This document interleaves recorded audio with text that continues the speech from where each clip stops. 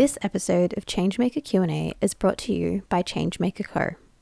Changemaker Collective is a catalyst for young people to live out the motto, tell the world how much you care without saying anything. From iron-on patches for changemakers to upcycle their existing clothes into statement pieces, sustainably and ethically sourced gifts and clothing for changemakers, and community craftivism projects, there's something for everyone. Using a redistributive social enterprise business model, 100% of the profits from Changemaker Co. funds the impact work of the Humanitarian Changemakers Network. Just head to changemakercollective.net for more. Australia's COVID chaos, the IPCC's climate warning, and the Taliban's Afghanistan resurgence. This is your News of Change for Wednesday, the 18th of August.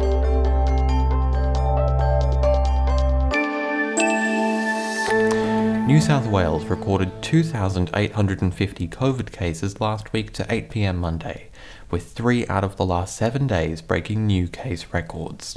Over half of those cases, 56.2%, came from an unknown source.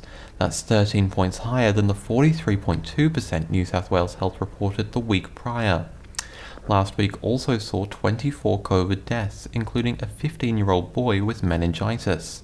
446 people are in hospital with COVID, with 69 in intensive care and 24 on ventilators. Premier Gladys Berejiklian warned of difficult days ahead during Saturday's press conference. We will get through this, but September and October are going to be very difficult. After that press conference, the spread of cases to the regions prompted a decision to lock down all remaining LGAs in the state, a move announced on Twitter. Further restrictions began on Monday, including higher on-the-spot fines for breaches and an online registration requirement for singles bubbles in at-risk LGAs. Victoria recorded 150 COVID cases in Melbourne's first full week of hard lockdown since restrictions eased last month. Lockdown ended in regional Victoria last Tuesday, but Melbourne faces a lockdown extension until early September. Tougher restrictions have also been introduced, including a 9 p.m. curfew, work and study permits, and tightened mask rules. On Monday, Premier Dan Andrews urged Melburnians to keep following the rules and blasted several high-profile restriction breaches over the weekend. They are shitty choices, and they will keep us all locked down for longer than we should be.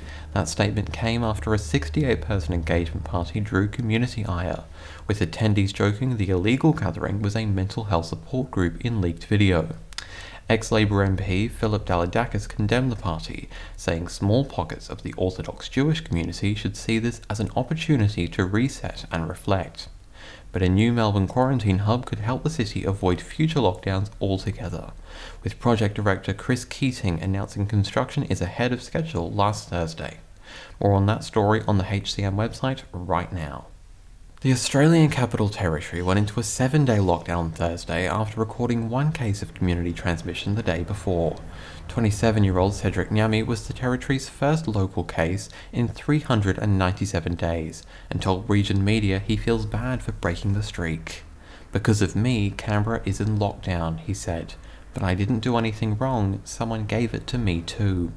Authorities don't believe Nyami to be patient zero of this outbreak, which has already grown to 45 cases since lockdown began. The lockdown suspended parliamentary activities, including a planned hearing with Sky News presenters after the network's YouTube page was suspended from posting. The lockdown has now been extended a further 2 weeks, with Chief Minister Andrew Marr saying the next few days are critical, hoping the outbreak has reached its peak. Right now, we're in the middle of the highest number of cases that I hope we experience. Some cases have been recorded in an aged care facility, but no cases currently require hospital treatment. The federal government has bought 1 million Pfizer doses from Poland, with the first deliveries arriving early Monday morning. Prime Minister Scott Morrison spoke on Sunday about the incoming doses of hope. And in just days, we will start going, these jabs will start going in the arms of Australians over the course of this week. And this will greatly assist, particularly the effort in New South Wales. 530,000 doses will go to Sydney to combat the city's growing outbreak, with those 16 to 39 prioritised for the jab.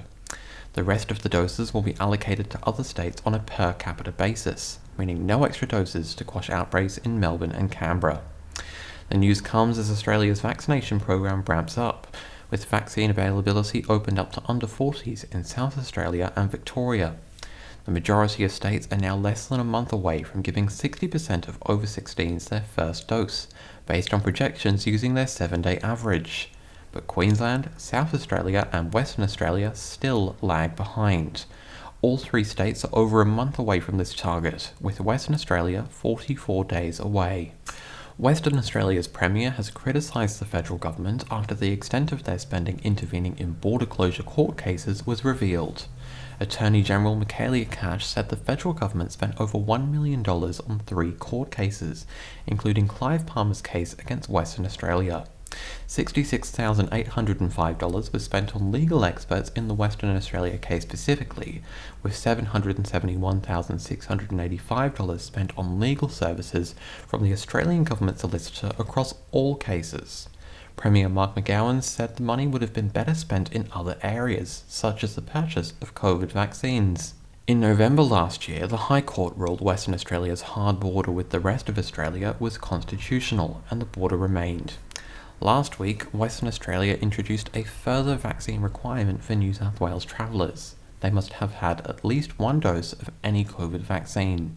ABC journalist Louise Milligan will pay Liberal MP Dr Andrew Laming $79,000 plus legal costs after sending a false tweet about the embattled MP.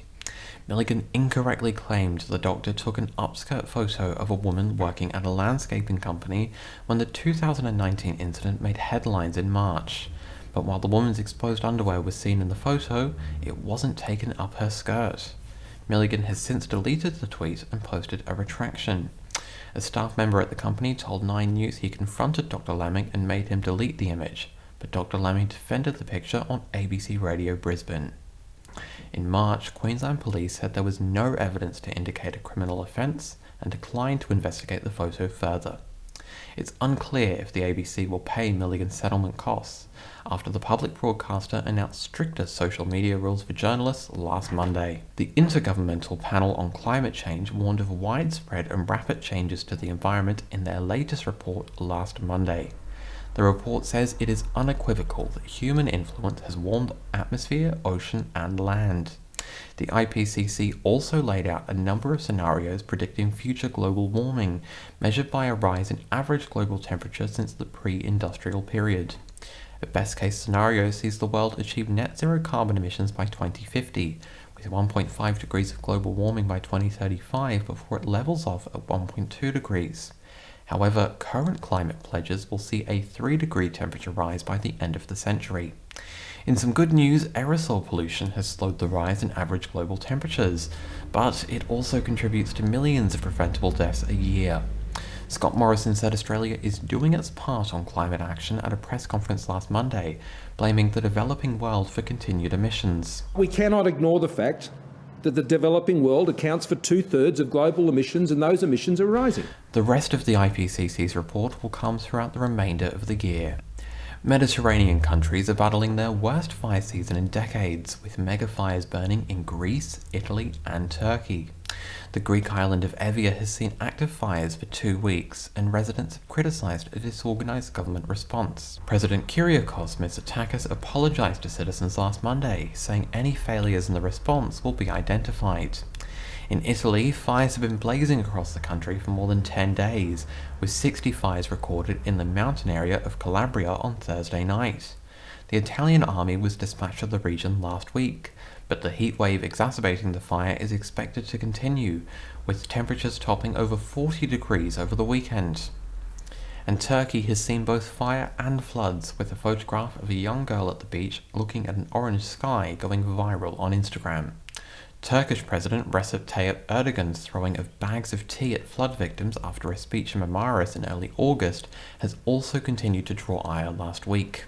Afghanistan is under Taliban control just 2 weeks after 20 years of Western military intervention came to an end. The Afghanistan president fled the country in the early hours of Monday morning Australian time. In a Facebook post, Ashraf Ghani said he left to avoid bloodshed. The war in Afghanistan began after 2001 September 11 attacks led to a 518-1 vote in the US House in favour of military action. US forces were scheduled to withdraw on the 20th anniversary of the attacks, but many troops left early under President Joe Biden's direction. I stand squarely behind my decision. After 20 years, I've learned the hard way that there was never a good time to withdraw U.S. forces. The focus is now on evacuation and recovery, and many are desperate to leave, with some at Kabul airport grabbing onto the side of US Air Force planes and falling to their deaths. Scott Morrison told ABC News Breakfast the developments are devastating. Devastated. Absolutely devastated about it. It's a terrible situation. Australian repatriation flights won't begin until order is restored in Kabul. Afghan visa holders will not be deported at this time. An alleged incel shot and killed 5 people in the British town of Plymouth on Thursday, including a 3-year-old girl and her father. Other fatalities included a 59-year-old man, a 66-year-old woman, the shooter's own mother and the shooter himself. 2 others were shot but survived. The UK's National Counter-Terrorism Network said the event was not a terrorist incident, but police have since said this will be kept under continual review. Before the attack, the shooter had a YouTube channel where he discussed incel ideology. In his last upload before the shooting, he referenced being blackpilled, but did not indicate his plan. I like to think sometimes, I'm a Terminator or something, and despite reaching almost total system failure, he keeps trying to accomplish his mission, YouTube suspended the shooter's account for breach of its offline behaviour policy after the attack. UK Prime Minister Boris Johnson called the incident appalling and said his thoughts are very much with the families of those who tragically lost their lives. A candlelit vigil was held today commemorating the victims. Andrew Cuomo, the New York governor who made international headlines amid the pandemic last year, has stepped down after an investigation substantiated sexual harassment allegations made against him. A report made by New York's Attorney General found Cuomo broke state and federal law when he harassed more than 11 women while in office. The report was part of an ongoing impeachment inquiry, which is also investigating allegations of improper use of government resources and underreporting of nursing home COVID deaths. Cuomo's resignation means the inquiry will be closed, as New York's constitution does not allow the impeachment of an official who is no longer in office. He denies any wrongdoing. Cuomo's brother Chris, the CNN host who interviewed Andrew several times on his program last year, made an on-air statement about the resignation yesterday. My advice to my brother was simple and consistent. Own what you did, tell people what you'll do to be better, be contrite, and finally, accept that it doesn't matter what you intended. What matters is how your actions and words were perceived. No disciplinary action will be taken against the CNN host, but other criminal investigations await the ex-politician. Jamie Spears has filed to step down as conservator of his daughter Britney's estate in the Los Angeles Superior Court last week. Mr. Spears has been in charge of Britney's estate since 2007, an arrangement Britney alleges led to abuse. She filed a petition against her father last month, telling the judge, "I'm here to get rid of my dad and charge him with conservator abuse." Mr. Spears has stepped down voluntarily and denies any wrongdoing. Britney's fans and supporters have been campaigning to end the star's conservatorship entirely since April 2019 with the hashtag #FreeBritney. Britney herself testified against the conservatorship, which limits her ability to drive, spend money and leave home, for the first time in June. At that hearing, Britney told the judge about an IUD she can't remove. I wanted to take the ID out so I could start trying to have another baby, but this so-called team won't let me go to the doctor to take it out because they don't want me to have children. There is no timeline around when the transition to a new conservator will take place.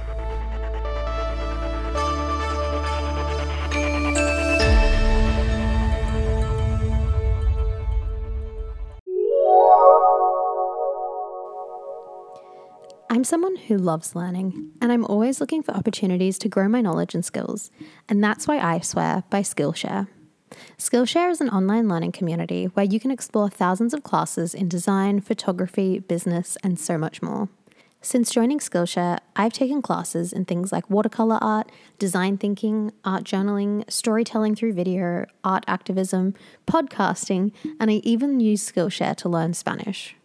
If you're new to Skillshare, you can get started with a free trial to get unlimited access to the entire catalogue with a premium membership. Just head to humanitarianchangemakers.net/Skillshare for a free trial. And if you're already a Skillshare member, make sure to take our Social Change 101 class.